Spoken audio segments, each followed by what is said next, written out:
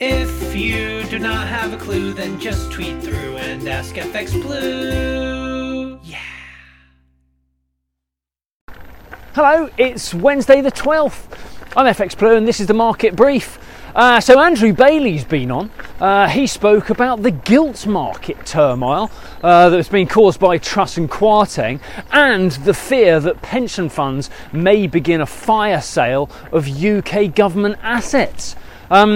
As that may drive long-term interest rates far higher, it could also break market confidence in the Treasury. So it was well worth the Bank of England stepping in.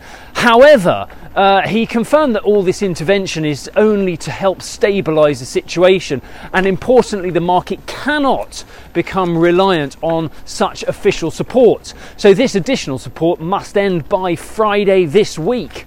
As you'd expect, with a bit of central bank action, sterling had a pretty rough day of it all yesterday. We fell to about 109.50 against the dollar, and many expect sterling to drift lower before the mini budget at month end. We open around 110.10 against the dollar. We're about 113.30 against the euro, and euro dollar is around 97.20 on the open this morning. Over in the US, Biden has been on. He spoke of the rough patch expected for the US economy, but he expects any recession to be mild and barely noticeable to most people. He did give a nod of support to Powell and the Fed's battle against inflation, suggesting the tide is beginning to turn. And he expects the Fed to have inflation sufficiently under control so they'll be able to support the economy if needed. Now, I'm sure all that was really intended to soothe any concerned with the economic outlook in the US, but I was left wondering whether the latest inflation data had been shared with POTUS, especially as he suggested that interest rates will remain high for only a relatively short period of time.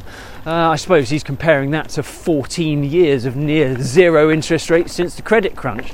But anyway, all that did very little to inspire the dollar index, which remained relatively range bound yesterday. That traded between about 112.40 and about 113.50, as the market is still considering the size of the next Fed rate hike. We'll have the Fed minutes out tonight, so that may give us something to trade on, but I wouldn't hold your breath though. That's it from me. Cheerio. If you do not have a clue, then just tweet through and ask FX Blue.